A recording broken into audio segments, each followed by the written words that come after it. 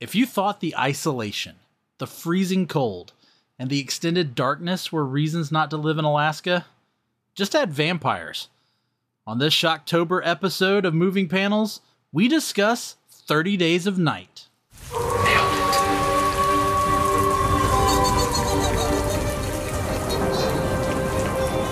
Welcome to Moving Panels, the podcast where we discuss movies and TV shows based on, inspired by, and adapted from the world of comic books. I'm your host, Laramie Wells, and joining me today in the co-host chair is someone who could easily be a Ben Foster lookalike, our dapper southern gent, Blake Fowler.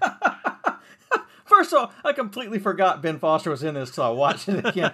But second of all, yeah, we're going to talk about 30 Days of Night, and also, I'm going to tell you why you should stop hanging out with Josh Hartnett.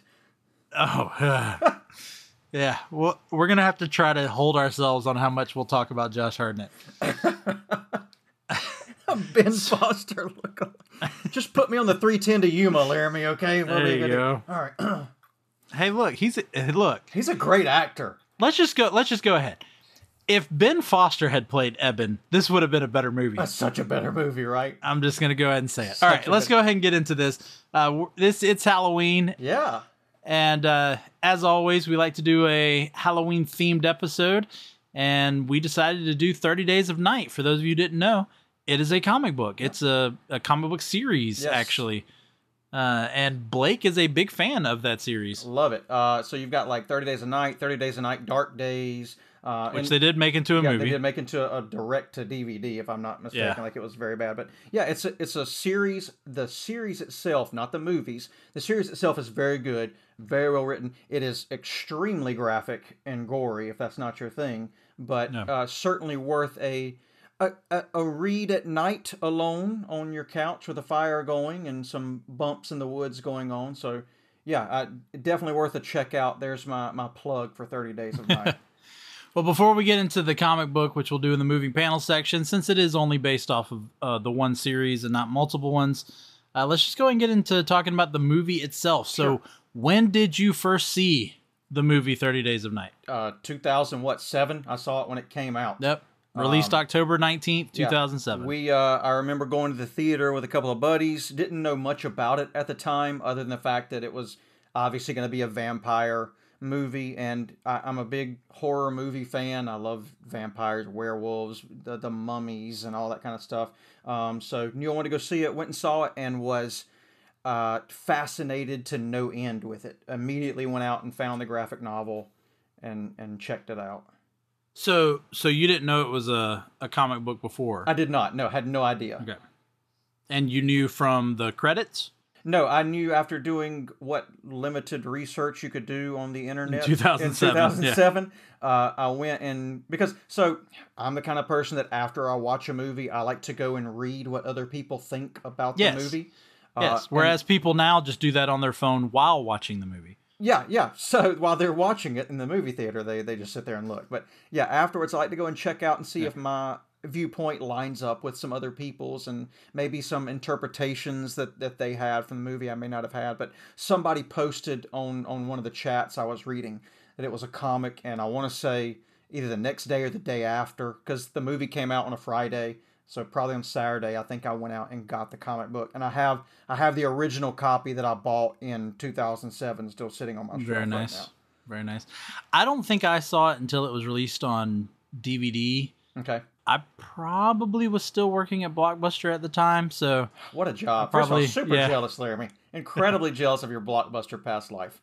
Yeah, so I snatched it up as soon as we got it, because we could always, as soon as it came in, we as employees you could rent it. Yeah. Because you couldn't rent it once it was actually available to the public. Nice. There was I forgot what the grace period was, but there was you had to wait so long after it was released to the public before you could rent it. Because this was without paying for it. We had to pay for it. Yeah. This was the day when stuff was flying off the shelves of Blockbuster, right? Like you couldn't. When I worked there, it was When I worked there, it was still it was crazy.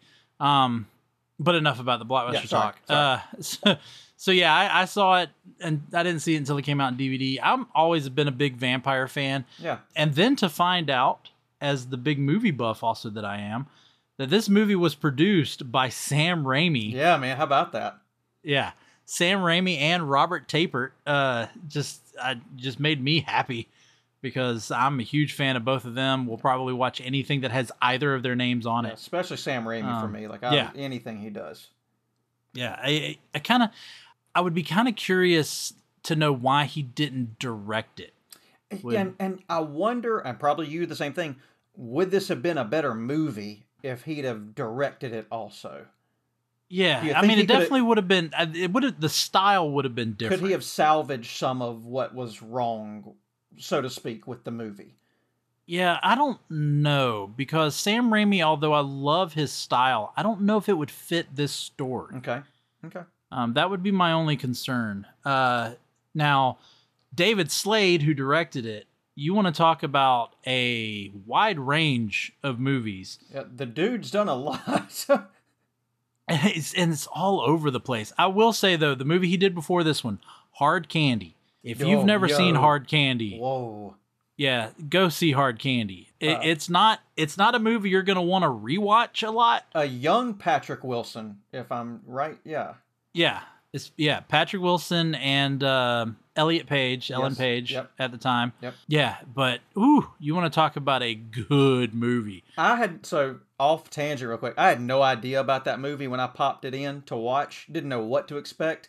I watched it once, have not watched it again. Oh, no, that's what I said. It's not a movie you're going to want to rewatch. No, not at all. But you won't be upset that you've watched it. It's super good. It's very good. It's a great movie, because I think I've only seen it once. Yeah, that's one of those where I was like, not seeing it again.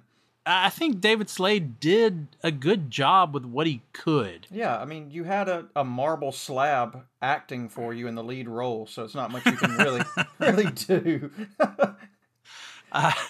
Yeah, and then also you're taking, and again, we'll get into the comic more, but just to mention it quick here, you're taking what is a very stylized graphic novel. Very, incredibly so. And you're trying to make it realistic. And you can tell you're trying to bring it into the real world. He's trying to do that because in the movie, everything's very blue. So the red of all the gore that happens does stand out to a certain degree. Yeah. So you get that kind of comic book stylized look just based on what you choose for the palette of the movie. So that I did like that. I thought that was a good choice. Because you can't.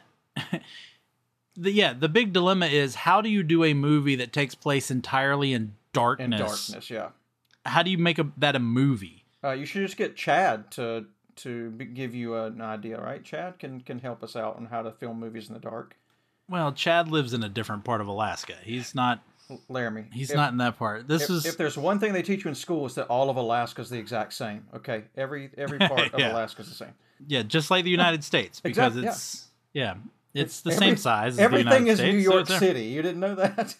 Because this is set in Barrow, Alaska, which they say is the northernmost point of the United States. Mm-hmm. And I had to find out, was that a fictional town or not? And it is not. It's real. It is real. It is not called Barrow anymore. No. They changed their name in 2016 to a name I cannot pronounce. It's Utqiagvik.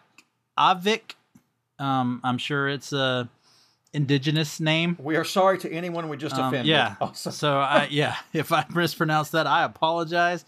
I'll spell it: Utqiagvik.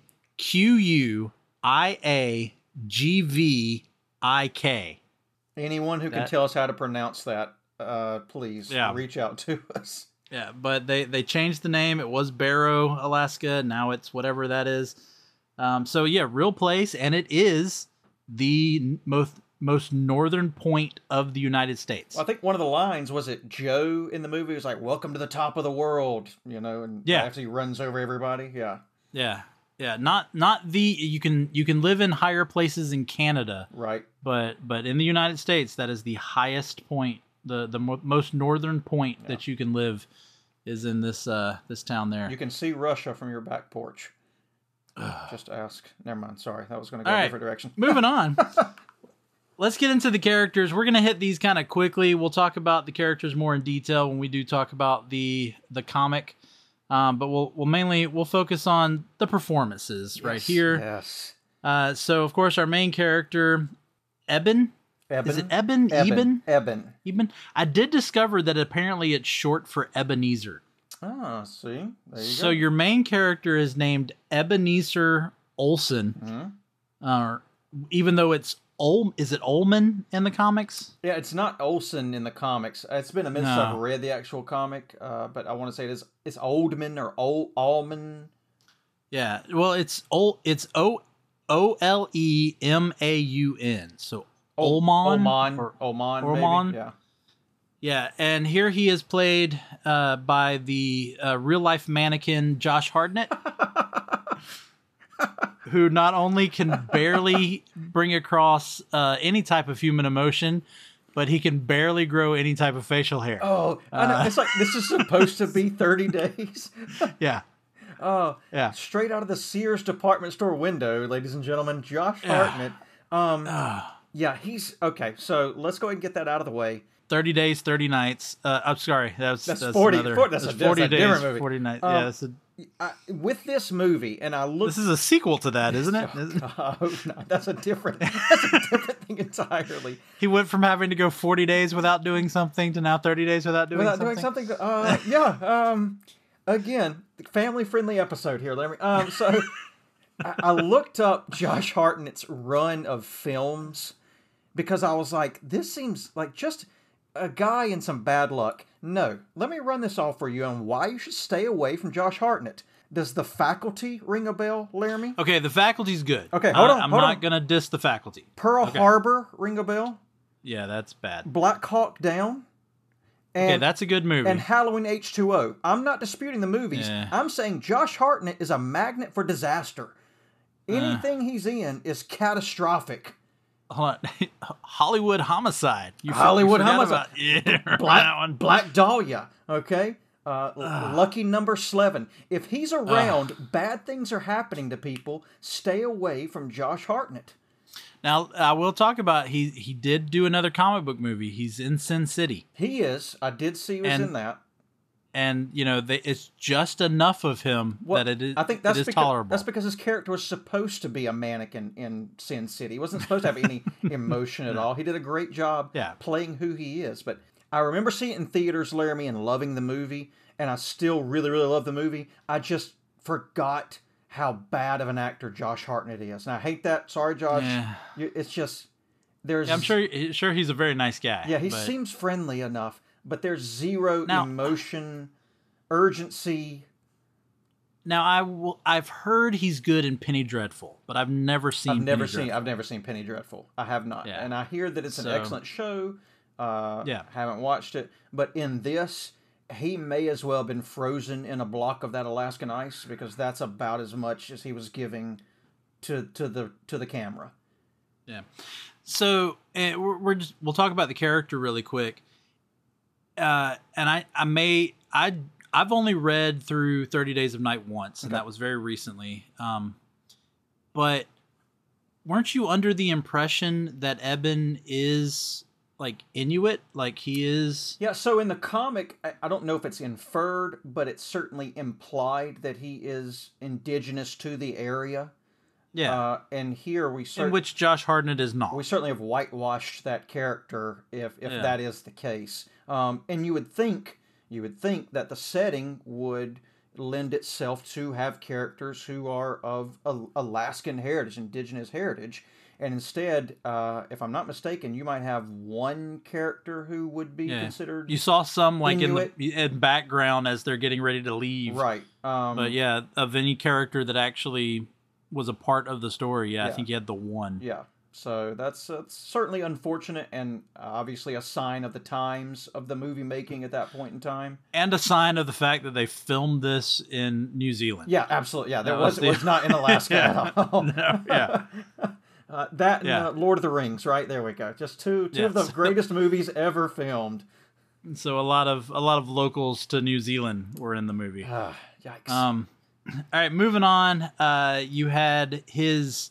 And we'll talk about this more. So I want to preface before we get into this too much, but talk about his estranged wife, Stella. It's just played by just strange wife. Okay. Yeah. Not even played by Melissa George, who honestly the only thing I ever think of with her is that she played Kathy Lutz in the Amityville Horror remake. I forgot about that. She did, didn't she?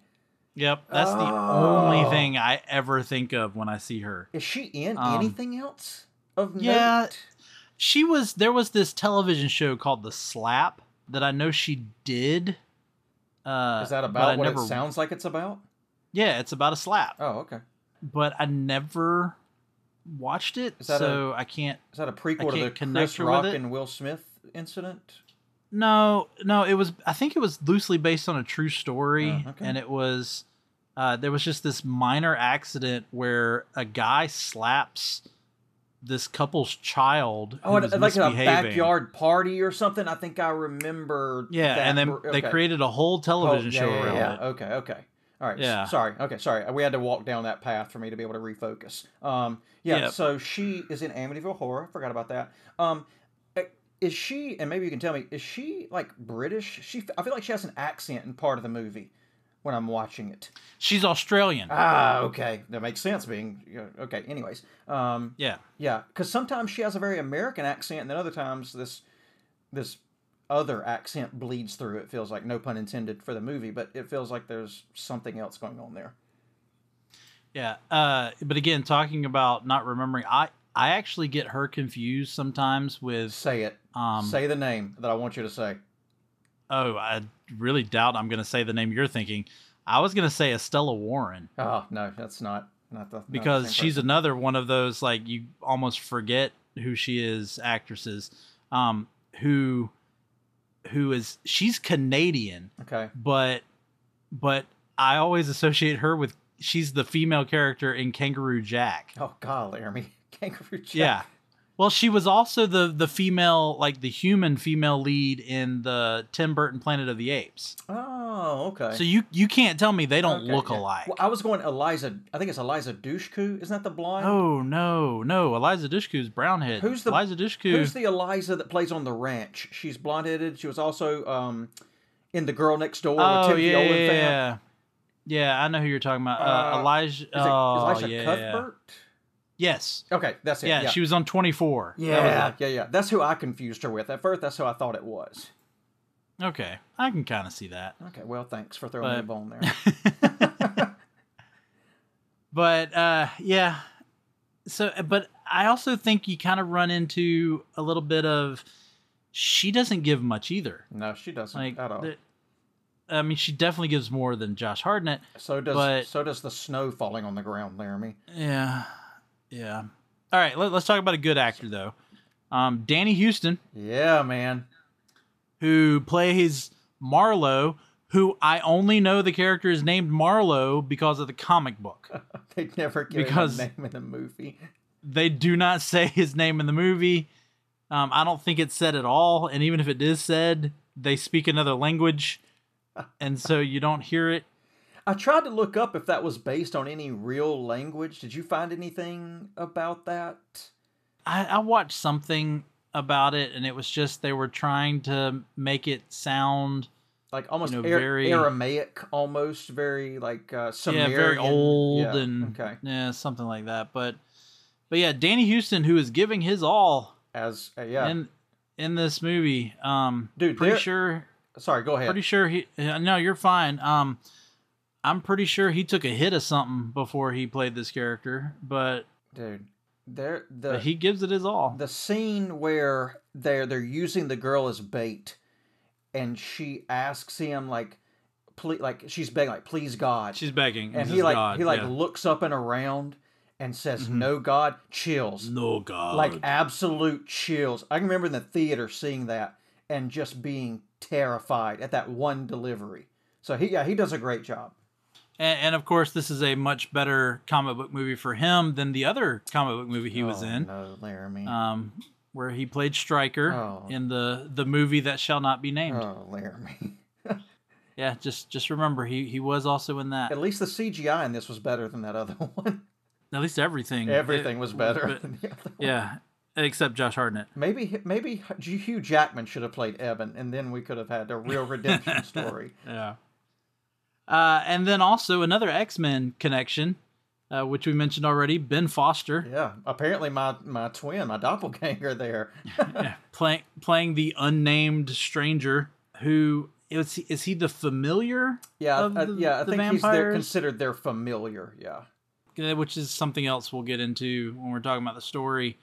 in the comic. But even he, but I gotta tell you, you talk about outacts. another great performance. And I did hear he's a method actor, and so it's pretty much like once he comes on set, he's in character. But he doesn't do it in the annoying way like some other actors do. Are you referencing Jared Leto right now? I mean, look, Jim Carrey's done it. Yeah. Daniel Day-Lewis, I think, gets method, a little bit too real method, gets a little too far into it sometimes. But yeah, Ben Foster, who has honestly, in my opinion, Ben Foster has successfully done what Shia LaBeouf has tried to do. Right. Yeah, he's got that particular market on lock. Well, and started off as a Disney kid actor. Right. I mean, a lot of people forget the flash forward little Disney sitcom that Ben Foster was on. Good show. Yeah, and I wish they would put it on something. Yeah. But I can't find it anywhere. But yeah, Ben Foster's great. He can work with anybody. I mean, Josh Hartnett couldn't work with Bruce Willis in Lucky Number 11, but Ben Foster could in Hostages. Yeah, man. So great movie. That's a good one. Yeah. But yeah, great performance there by Ben Foster, who, like I said, X-Men Connection, because for those of you who don't remember, he played Angel, Warren Worthington in X-Men The Last Stand. Give Ben Foster more roles, people. Let me say that real quick. I want to see Ben Foster he's in a lot of independent stuff. Right. He's not in a lot of mainstream stuff. The mainstream stuff, he's in very small roles, too. Like, I wish he had a bigger spotlight. That's all. Yeah. Just to throw this one out, if you've never seen The Messenger, with Ben Foster, that's a great one. Oh, that is it's a hard watch too, though. Yeah, that's another one you probably won't watch twice. Yeah. But is that Woody Harrelson in that with him? Yes. Okay. Yeah. Yes. They both are excellent in that. Yeah. Yeah. Some other people to mention playing Bo Brower is Mark Boone Jr. Most people would probably know him from Sons of Anarchy. Yep. I knew him as Flass from Batman Begins. Detective Flass. Good for you, Laramie. Detective Flass. Anytime we can work in a Batman reference, I'm all for it. There we go. And then I also recognized Manu Bennett, who was playing Billy Kitka, the deputy. Yep. You may not have realized this, but he's Slade Wilson from Arrow. Oh, I did not know that. He played Deathstroke in the Arrow television show. But I can really see that. Like, he would make a great Deathstroke. Yeah. Okay.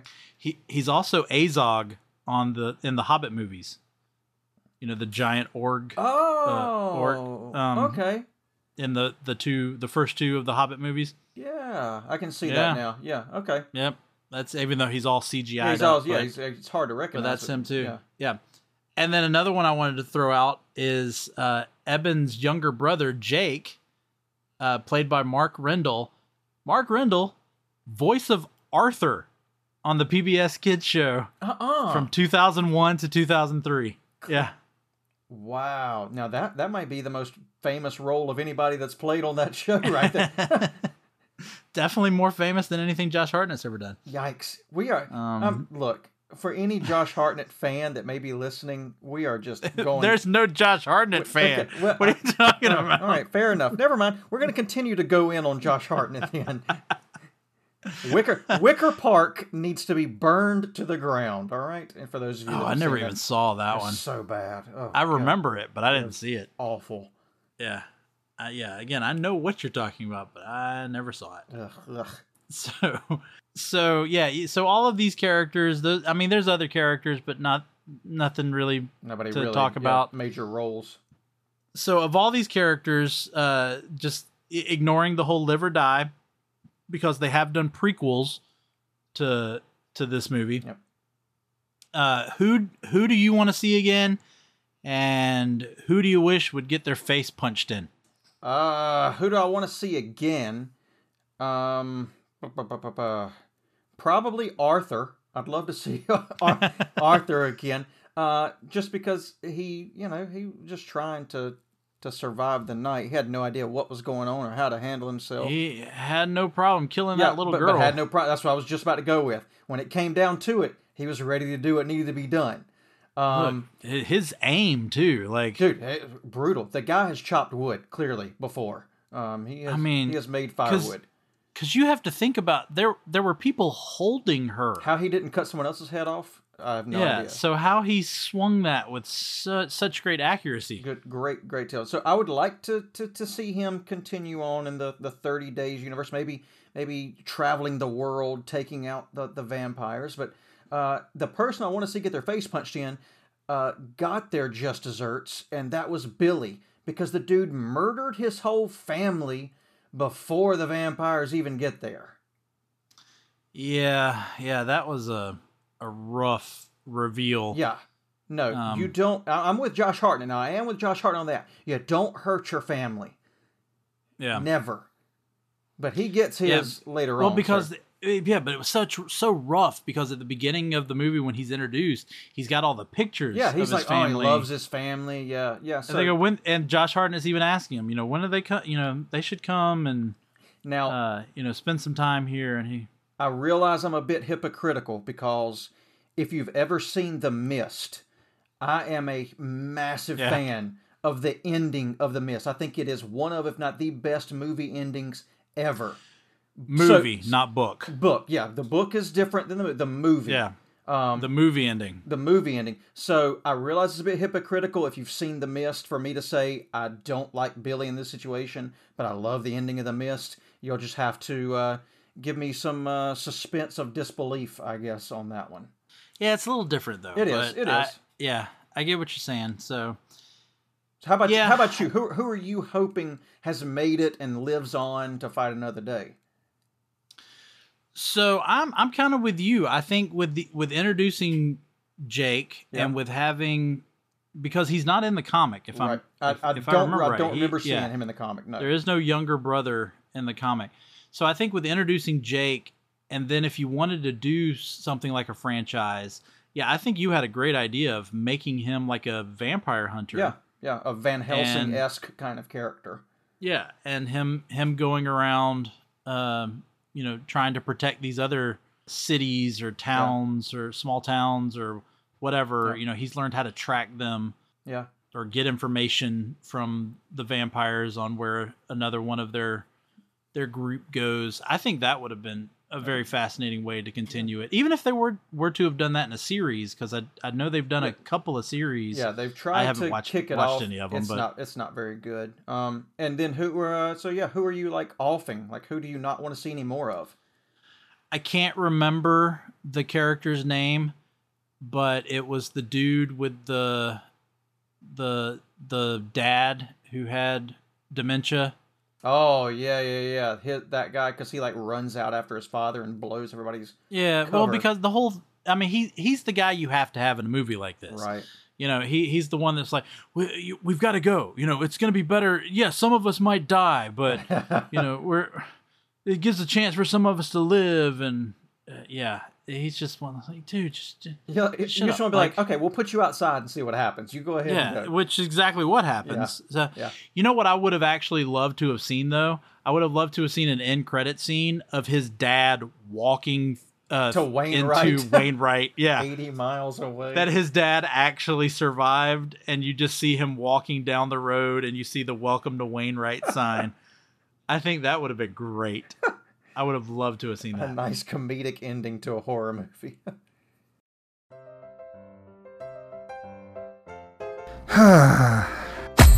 What seems to be the problem, pal? There's just so much pain in the world, so many issues. I don't think I can bear it. Well, friendo, it sounds like you could use a dose of pop culture roulette. Pop culture roulette? What's that? Some sort of pop culture themed podcast or something? That's right, sonny boy. When hope seems far, dive into some PCR. But I already get my entertainment news from Variety. Huh, that's pretty good. If you're a chucklehead, PCR gives you news you need, condensed, unfiltered, and raw, from three nerds who know a little something about something. Wow, okay, sign me up. That's the spirit. Pop Culture Roulette. New episodes every Monday, available on all major podcast directories. All right, so let's go ahead and get into the moving panels. So you didn't know this was a comic book before watching the movie? Correct, had no clue. Yeah, the comic book was released in August of 2002. It was written by Stephen Niles and drawn by Ben Templesmith. Here's an amazing thing I found out. Ben Templesmith was 16 years old Yep. when he drew this comic. Yep, because I really like Temple Smith stuff. Like if he draws something, I usually try to read it because I just enjoy his artistry. So yeah, found out I thought he was 17, but 16, 17 when 16, 17. when he did this. I think he was 18 when it was released. Okay. I think is Yeah, I mean, incredibly talented. So yeah, good for him. Yeah, it's a very unique style. It's very rough. He doesn't. There isn't a what's the word I'm looking for. It's a lot of lines. So he reminds me a lot of. He doesn't color between the lines. He reminds me a lot of Jock. If you have read anything where Jock has been the illustrator, he does a lot of Batman stuff, but it's a lot of rough edges, not a lot of finished lines. A lot of you get to kind of fill in the rest of the shape kind of thing.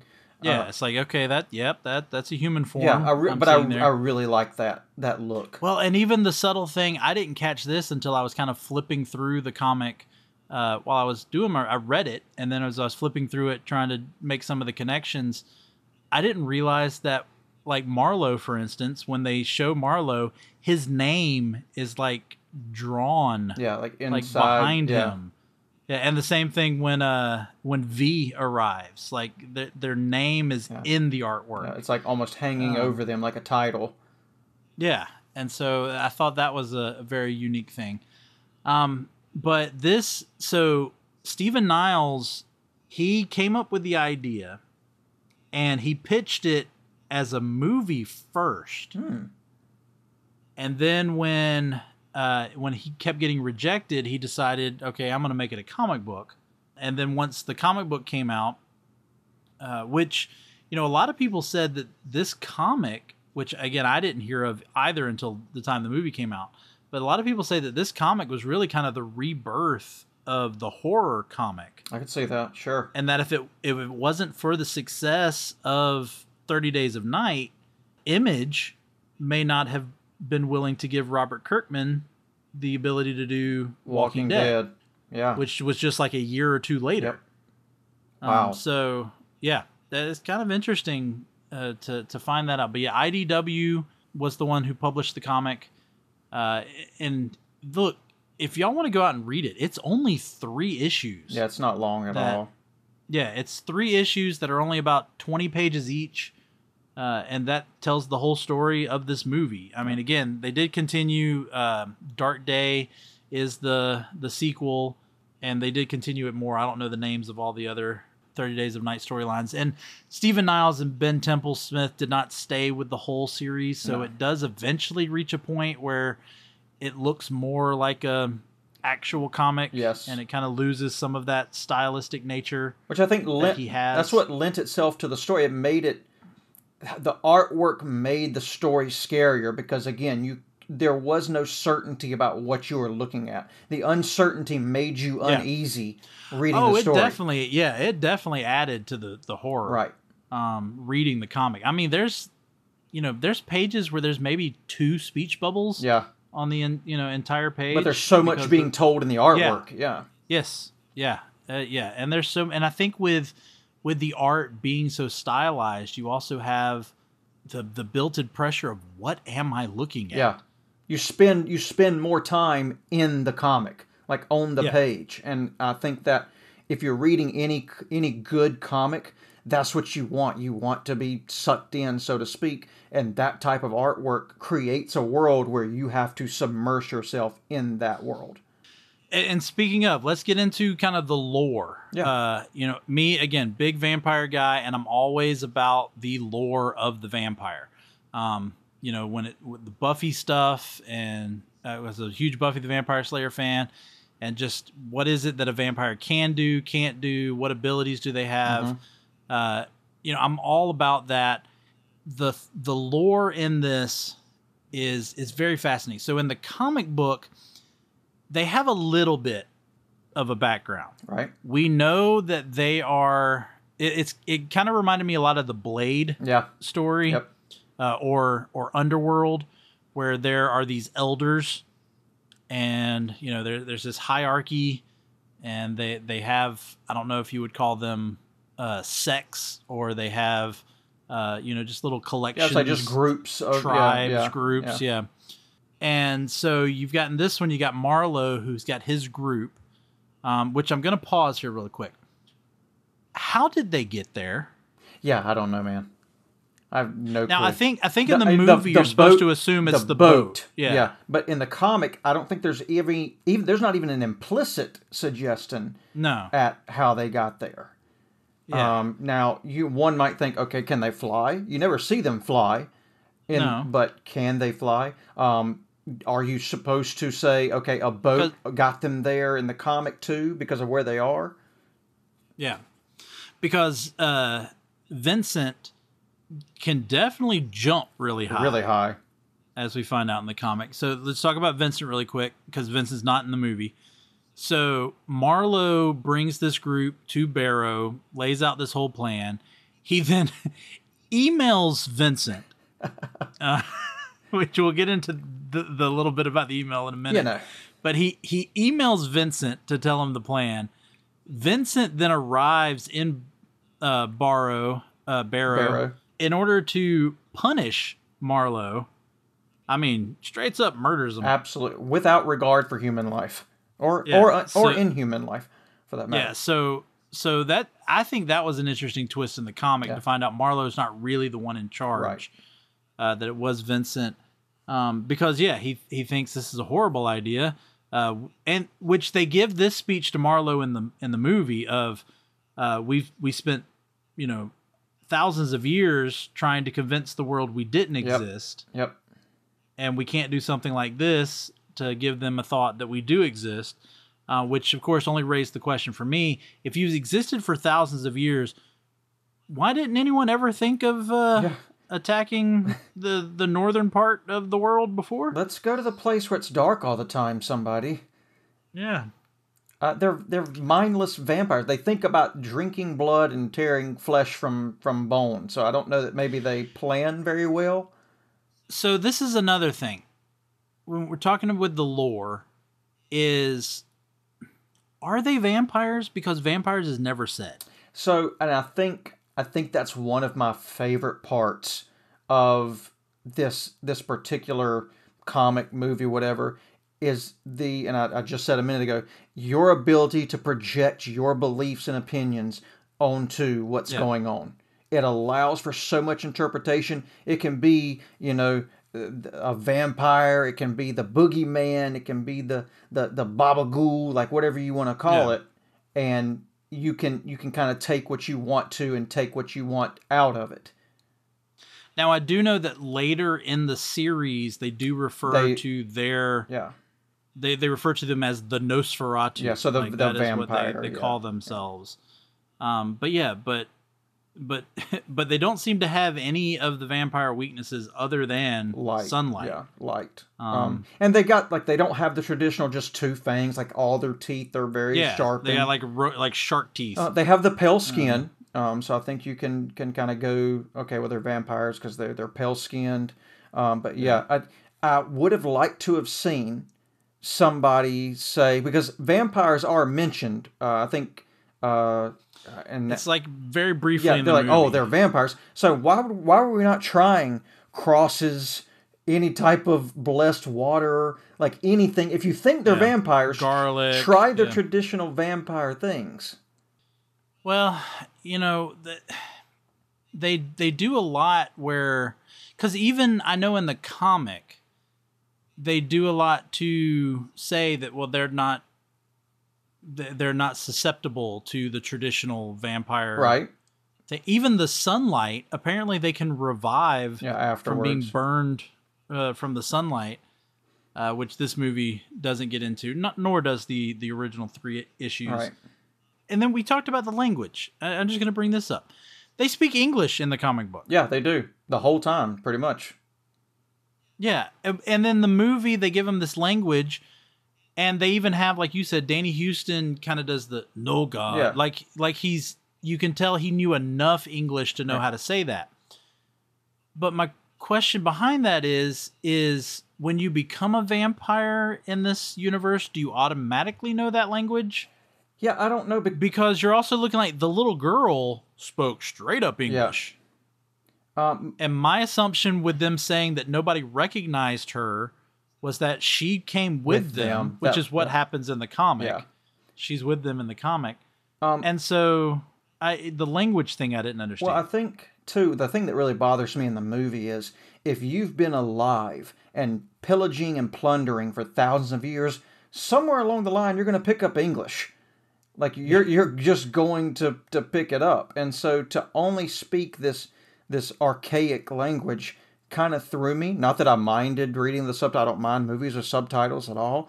No, but, and it wasn't overly done. But they're interacting with people who speak English. You would think these creatures who have been around for forever would know enough to be able to communicate with them via English.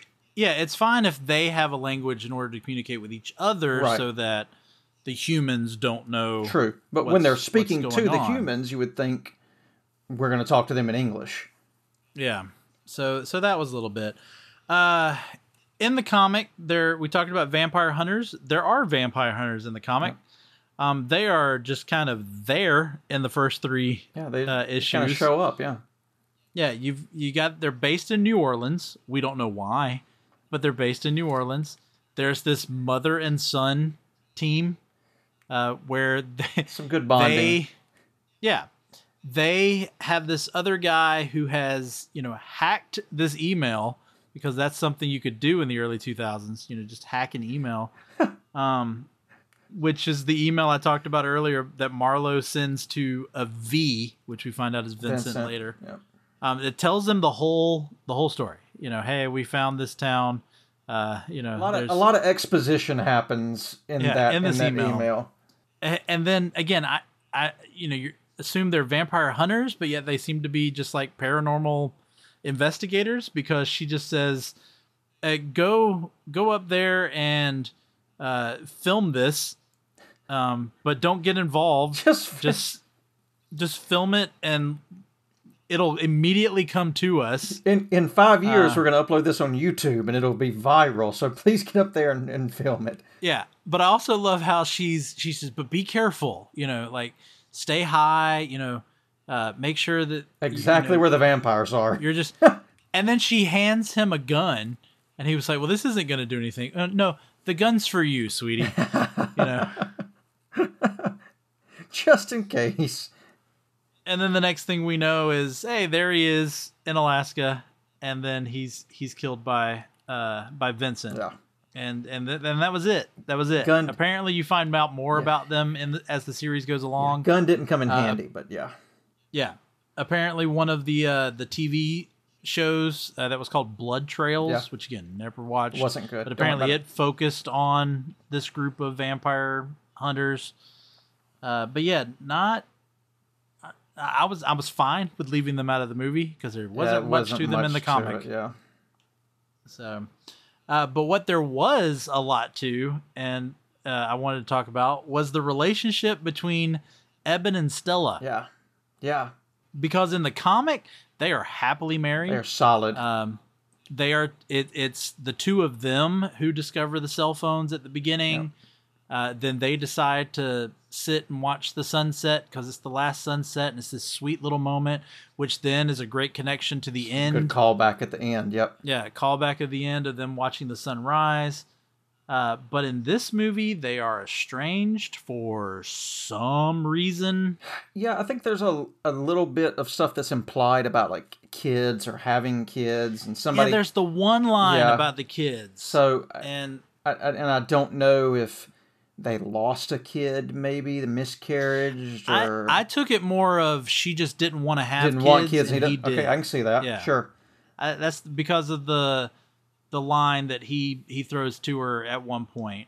But it was just so weird. It was like, I need, if you're gonna focus so much on these two and their relationship, you gotta give me more. Yeah, it made no sense to make them estranged in the comic, other than the simple fact of you wanted some internal conflict to go with your external conflict of the vampires, and to have these two characters battling their desire for not each other with each other, along with the fighting off these creatures. But it's it would have made the ending much better for me had they been good the whole time. Because at the end, and I guess I'm gonna jump to the end here. So You're fine. At the very end, Josh Hartnett, Eben has become a vampire so that he can take on this crew, and he and Stella watch the sunrise together. And as the sun comes up, he fades into ashes, which is a very cool aesthetically cool scene to watch. I would have been much more invested in it if they'd been great the whole time. I would have thought, gosh, she is losing the absolute love of her life. He is gone. But I sat watching... Which makes the sequel make more sense. Right, correct. Because, correct. that is the story. The story of the sequel, just to put this out there, the story of the sequel is Stella then decides to go down to the contiguous U.S., Los Angeles to be exact, and she starts to expose the vampires to the world. Right. Which again makes a lot more sense when she's more connected to him. Because a subplot of that story is that she discovers a way to bring him back. Yeah. Again, which we'll leave that there. I would have been more invested though, because for the movie it just seemed like, oh, okay, well, she didn't want to be with him anyway, so it should be good for her that he's disappeared into ash and dust now. Yeah. Talk about that ending, though, because we talked about The Mist and how the ending in the movie, which Stephen King himself has said, the ending of the movie is better. He was like, I think he said, I wish I would have written it like the movie. Yeah. Do you really think this ending works? Because the idea, there is nowhere, talking about that lore again, there was nowhere that indicates that he should be able to take the blood of a vampire or a person about to become a vampire, which is what they do in both the comic and the movie. Is it someone who was in the process of turning, and then inject himself with it, and it would give him the powers of the vampire, as well as what made him think that he wouldn't just immediately kill everybody. Yeah, how is he able to no one else is able to control the urge, but I tell you what, that well, in the movie, now hold up, in the movie, there was one. Billy does. Yes, you're right. Billy does. He fights it for as long as he can. You're right. Well, I was going to give some credit to that just rock of a man, Josh Hartnett, for withholding, but you're right. There is another character who does. And then also his ability to fight. Like, I thought this in both the comic and the movie. Like, you've got, it's Marlowe in the movie, but it's Vincent in the comic, who you assume have, like you said, they have existed for hundreds, if not thousands of years. Right. And so they have experience with their ability. Now, and to me, it's so cheesy. In the comic, while they're fighting, the other vampires are like commentating. Yeah, they're just like spectating and talking about it. But they're also, they're going, oh, he's learning so quickly. They're talking about Eben. But that's the thing. Like, but how? Like, what makes him all of a sudden a good fighter? Now, he does get, in both the comic and the movie, he does kind of get beaten up a little bit at the beginning, but that's going to happen for dramatic effect. Right. He's not all of a sudden going to be, a Superman as a vampire. Had to throw that in there, didn't you? Just one Superman reference a show. Okay. Yeah, you had your Batman reference earlier. Fair enough. I just didn't get, and then in both cases, because the death of the main villain is the same in both. Yeah. Just, you know what? Enough's enough. I'm just going to punch you straight through your head. Right through there. Why not do that to begin with? So, I can't say I can think of another way to end it, but I had a problem with that ending for both the comic and the movie. Yeah, he almost comes by his victory too easily just because he turned into one of these things. He all of a sudden knows how to handle them. Yeah, there wasn't enough explanation as to how he was able to do that. Right.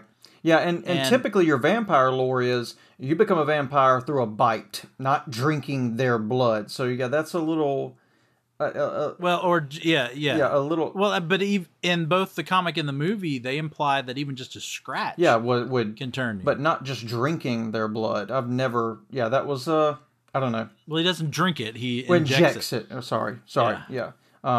Yeah. I don't know that that's again enough explanation to say, oh, now he becomes one of them, and he knows all of their abilities or strengths or whatever you want to call it. Yeah.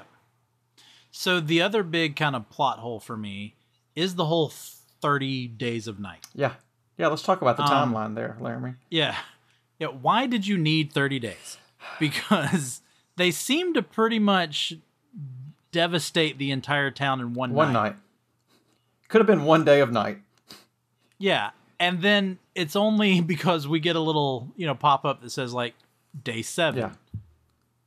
And then we get another one later. Because honestly, I'm sitting there going, wait, how long has it been? And then all of a sudden we get another one that says day 18. Yeah. And the comic does it even worse. Like the comic's just going along and all of a sudden they go, all right, it's been 27 days. What? Wait a minute. What? And they're chilling in a basement. And I'm just going, in both cases, I'm like, how have you survived this long? Well, you have to have a pee corner, first of all. Like that's the first thing you have to establish.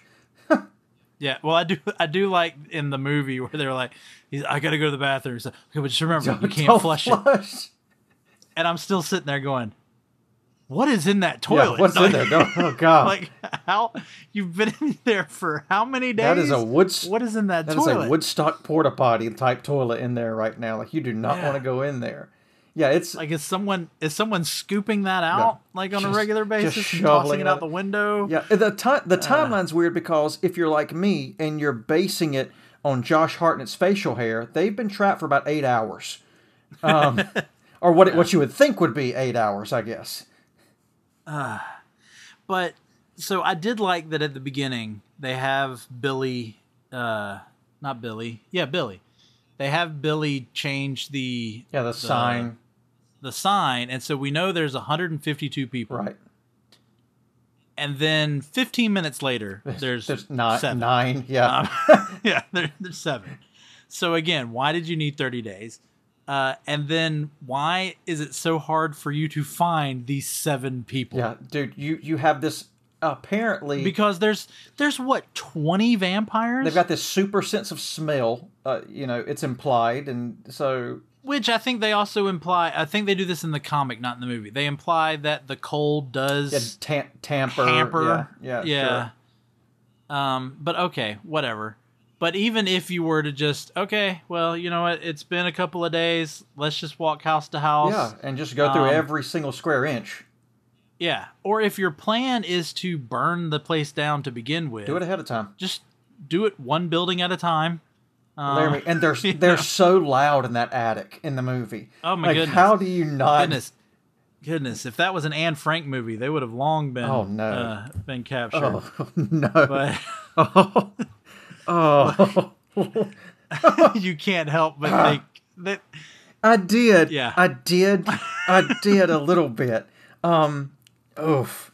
I don't know if we can come back from that one. That's a first. I don't think we've had an episode where we referenced the Nazi regime in Germany. Yeah, so if there was a diary written in this movie, it would be, everyone in here is too loud. We're going to die. Yeah. And oh my goodness, the smell coming from the bathroom below us. Yeah. Larry's dad won't shut up about his dead wife. We're all doomed. That was just my other problem with it. And then there's what, 20 vampires? Yeah, at least. Yeah. So if there's 152 people, 20 vampires, I mean, that's not a great ratio there for their food consumption. Not at all. In my opinion. Not at all. Well, too, if I'm the vampires, like, I'm going to see that sign on the outskirts of town and be like, all right, we've killed this one. We're missing 7 people, guys. There's 7 people somewhere. Yeah. We've been around for enough years. We know how to do math. Yeah, we can count. Where's my abacus? Yeah. It's just, and honestly, the comic is even more unbelievable because they're hiding in like a cellar, which first off, there's not going to be a cellar in Alaska. in the northernmost point of the United States. There's not going to be a cellar. You can't dig a hole that deep in there. But they're hiding in a cellar smack in the middle of town. Yeah, right in the middle. Like at least in the movie, they imply that they're a little off of the main stretch. But in the comic book, they're in the main stretch of road there. Yeah. So found that I had a hard time with that. But let's go ahead and get into our final decision. Bag it, stack it, or trade it. Go ahead, Blake. What say you about 30 Days of Night? Well, if I were to write a journal entry about this and talk about my feelings, I would definitely stack it. It's good enough to keep around and watch every now and then, especially around Halloween. I enjoy watching it in a couple other movies. So I'd like to keep it. It's not something I want to keep in pristine shape. Don't really care about it that much, mostly because of Josh Hartnett's acting, as we've mentioned ad nauseum. But yeah, it's good enough to keep around, stack it. I enjoy watching it occasionally. Yeah, it's a stack it for me. I don't dislike it. I think the whole 30 Days of Night premise, I think it's a great premise. Yeah. I don't think it was executed both in the comic and the movie. I don't think it was executed perfectly. Sure. Again, I think if you're going to do 30 days, then find somewhere, some way for it to stretch out to the 30 days. Yep. But unlike, you just said you watch it every Halloween. You were the one that brought this up. Yeah. I don't think about this movie. Oh, wow. Okay. Just not something that comes on your radar, really? No, I tend to forget about it. Even when I initially started up this podcast and I'm coming up with a list of movies to do, I don't think it was originally on my list because I just totally forgot about it. It's not a bad movie. It's worth a watch. Could you rewatch it? Sure, maybe after a couple of years. I mean, and so here's the thing. When I say stack it, I rewatched this a couple of days ago just to catch up on it. And while I was rewatching it, I was working on wedding decorations. Like it's just it's something to have on in the background. It's a good background. Yeah, movie. so yeah, I won't give you that, but also like I've talked about a lot through this episode, I'm fine with not getting a lot of explanation. Yeah. This movie needed some. It needed some. Yeah, there's a lot of lore that you missed out on that you needed. There's just something. Again, I'm fine with you not giving some background. I'm fine. Again, I'm fine with them just showing up. Yeah. And not explaining how they got there, but I needed more as to why they spoke in a different language. Sure. I need more as to, are they really fast vampires or are they slow and methodical vampires? Because that was that went back and forth. Because and then Hartnett is just dull. It's bad. It's really bad. I know, and I want to sneak this in here before we wrap up because I know we've done our judgments on it. But if you want, anybody listening, if you want a really, really good vampire comic graphic novel, Scott Snyder's American Vampire blows this out of the water, bar none, every day of the week and twice on Sunday. That's my plug for my boy Scott Snyder, who did a Batman run that was fantastic. American Vampire, worth a read, especially around the Halloween. And if you want a better vampire comic book movie, Blade. Yeah, sweet. Blade 2. Blade 3, Trinity. You think Blade Trinity's better than 30 Days of Night? I would probably say it's about on the same level for me. I don't know if it's better, but it's about the same. Something enjoyable that I don't have to pay too much attention to. Definitely don't have to pay a lot of attention to it. No, not at all. All right. Well, thanks, Blake, and thanks for everybody for tuning in. Please rate and review the show on all of your social media, on all of the podcasting platforms. Let people know about this show, and when you leave us those 5-star reviews and 5-star ratings, and when you comment and leave those written reviews, that gets the show noticed. So go out and do that. We'd appreciate it. Happy Halloween, everybody. Enjoy it. But we'll end it there. For today, for Moving Panels, I'm Laramie Wells, and I'll see you on the other side of the page.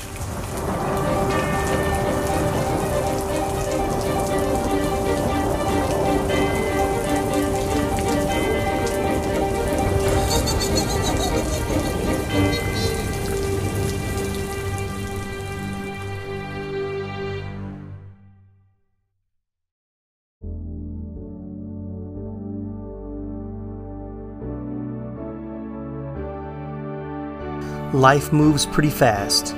If you don't stop and listen to an 80s Flick Flashback podcast once in a while, you could miss it. Do you love movies of a certain age? Do you miss the days of VHS tapes, VCRs, and the video rental stores?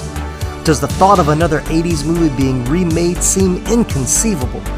My name is Tim Williams. I'm the creator and host of the 80s Flick Flashback podcast. On each episode, I'm joined by guest co-hosts to discuss one of the many movies released in the 1980s. We share our first-time watch memories, our favorite scenes, and even learn some behind-the-scenes stories about the cast and crew along the way. New episodes are released every other Friday on your favorite podcasting platform.